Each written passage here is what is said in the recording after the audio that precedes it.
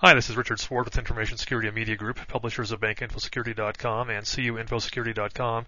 Today we'll be speaking with James Kist, who is a senior consultant for Icons Inc. He has more than 15 years experience in information technology and has authored courseware on several topics including network security, Unix system security, web application security, and wireless network security. He regularly conducts penetration tests and vulnerability assessments against various types of systems and networks. He is a Certified Information Systems Security Professional, CISSP, and is a SANS GIAC GWAS, which is a GIAC Web Application Security Certified Professional. He has a bachelor's degree in computer science from the University of Buffalo. How are you doing, Jim? Good. How you doing? Doing well. What I'd like to do is find out a little bit more about your experience. You have extensive experience in vulnerability assessment and pen testing. How do you get experience as a pen tester, and is this an area that has increasing demand? Getting experience, first off, you need to be familiar with the technologies that you're assessing. So, for instance, if you're looking at Windows for security problems, you have to understand the configuration issues associated with Windows. Same thing with, a Cisco router or whatever you may be looking at. And being familiar with those configurations and security issues helps you to look for the weaknesses in those systems that you're assessing. And as far as increasing demand, yes, it is becoming something that is definitely a need, mainly because a lot of the privacy regulations that are out there associated with GLBA, the payment card industry security standards, and Sarbanes-Oxley.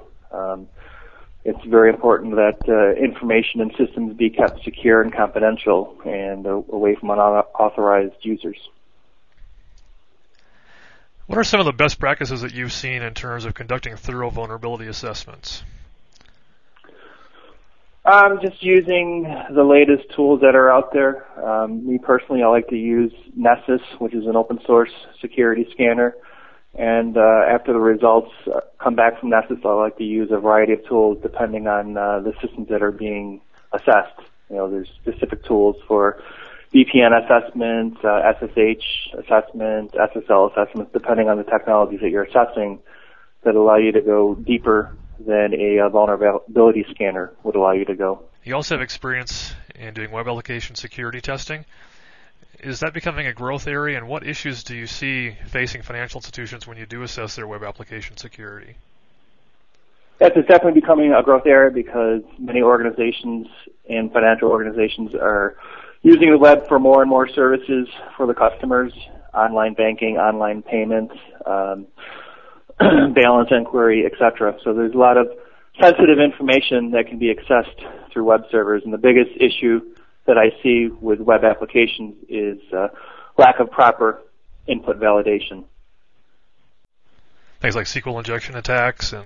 Yeah, SQL injection, cross-site scripting, those are probably the biggest ones, and those are all related to not validating the input properly.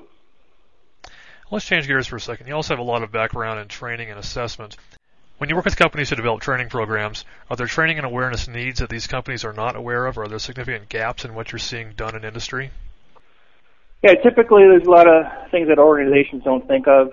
A lot of it is related to newer technologies such as wireless or maybe voice over IP, but a lot of it has to do with a standard things that have been in place for a long time, such as printers or maybe CD-ROMs. A lot of organizations don't realize that sensitive information can be carried out of the organization through printed documentation or maybe on a CD-ROM or even a USB device. What are some best practices that you use when you conduct this training? What are effective tools that other people could implement? I think the two most effective things are to relate it to the organization and to the individual that you're training, relate it to their day-to-day work as opposed to being generic. If you're just very high-level and generic, it's going to be hard for that user to relate it to their daily tasks. And another thing that is effective is show the individual how a lack of best practices in security is going to directly affect them and the organization that they work for.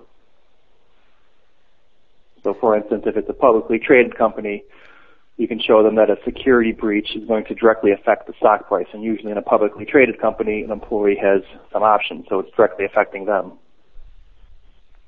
So bringing it home to the users sort of increases their buy-in to the training. Correct.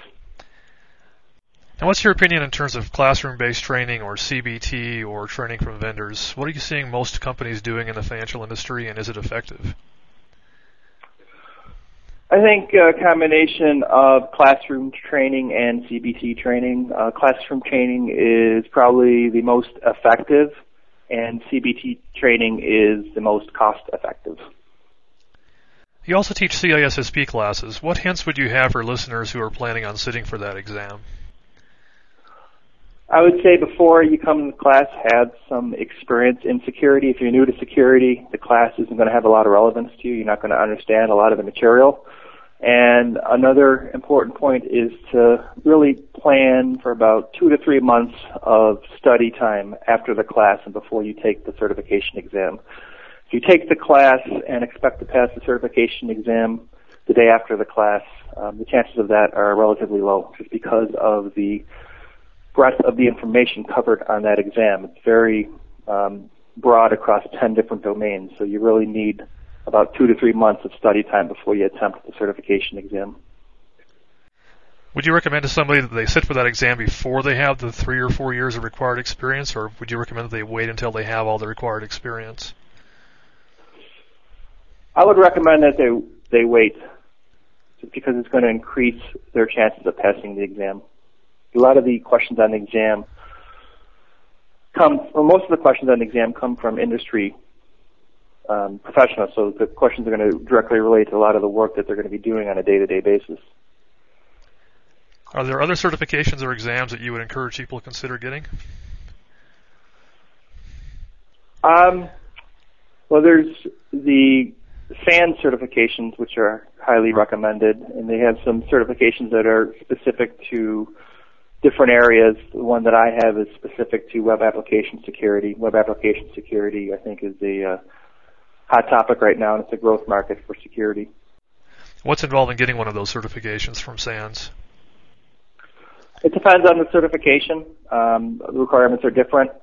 Usually you have to take a class, and sometimes you have to do a hands-on practical showing that you can apply the knowledge from the class, and then you also have to take a written exam. Well, what advice would you give to a new professional, Jim? Where should he or she invest their time and money in terms of receiving training and certification? Like I said before, I think web application security is the place to focus right now. Most organizations are taking their traditional applications and moving them to a web platform, mostly because of ease of deployment issues. And all the new technologies in the application space are mostly based around the web application technologies. A lot of your, what they call the Web 2.0 technologies, AJAX and technologies like that allow a highly interactive and dynamic web content. And because there's so much functionality in these new components in the web, there's a lot of security issues, and that's really where organizations need to focus. That's really where organizations are lacking in security right now. Aside from AJAX, what are some of the key skills or key programming languages that somebody would need to know in order to be effective at web application security?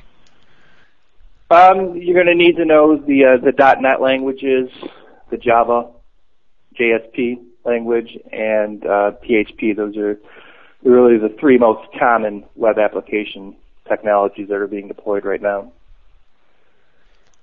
So it sounds like this is an area that computer science students would do very well in. What about somebody coming out of a business program or a management information systems program? Would they be able to pick these skills up, or would they probably have to go back to school to become a programmer before they could do this?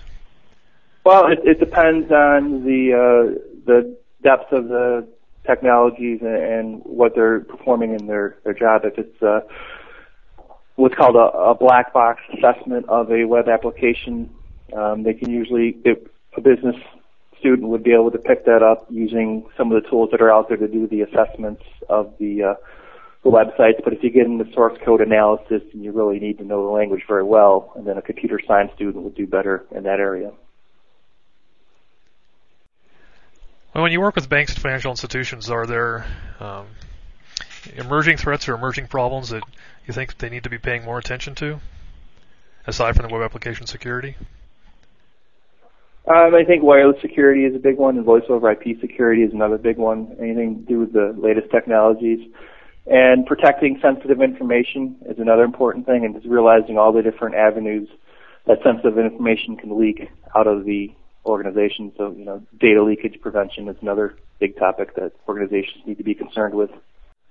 Okay, well, thank you for your advice today, Jim. I hope our listeners will listen to some of your advice and proceed to focus on areas that are certainly emerging. Okay, thank you. All right. Well, thank you for listening to another podcast at the Information Security Media Group. To listen to a selection of other podcasts or to find other educational content regarding information security for the banking and finance community, you can visit www.bankinfosecurity.com or www.cuinfosecurity.com.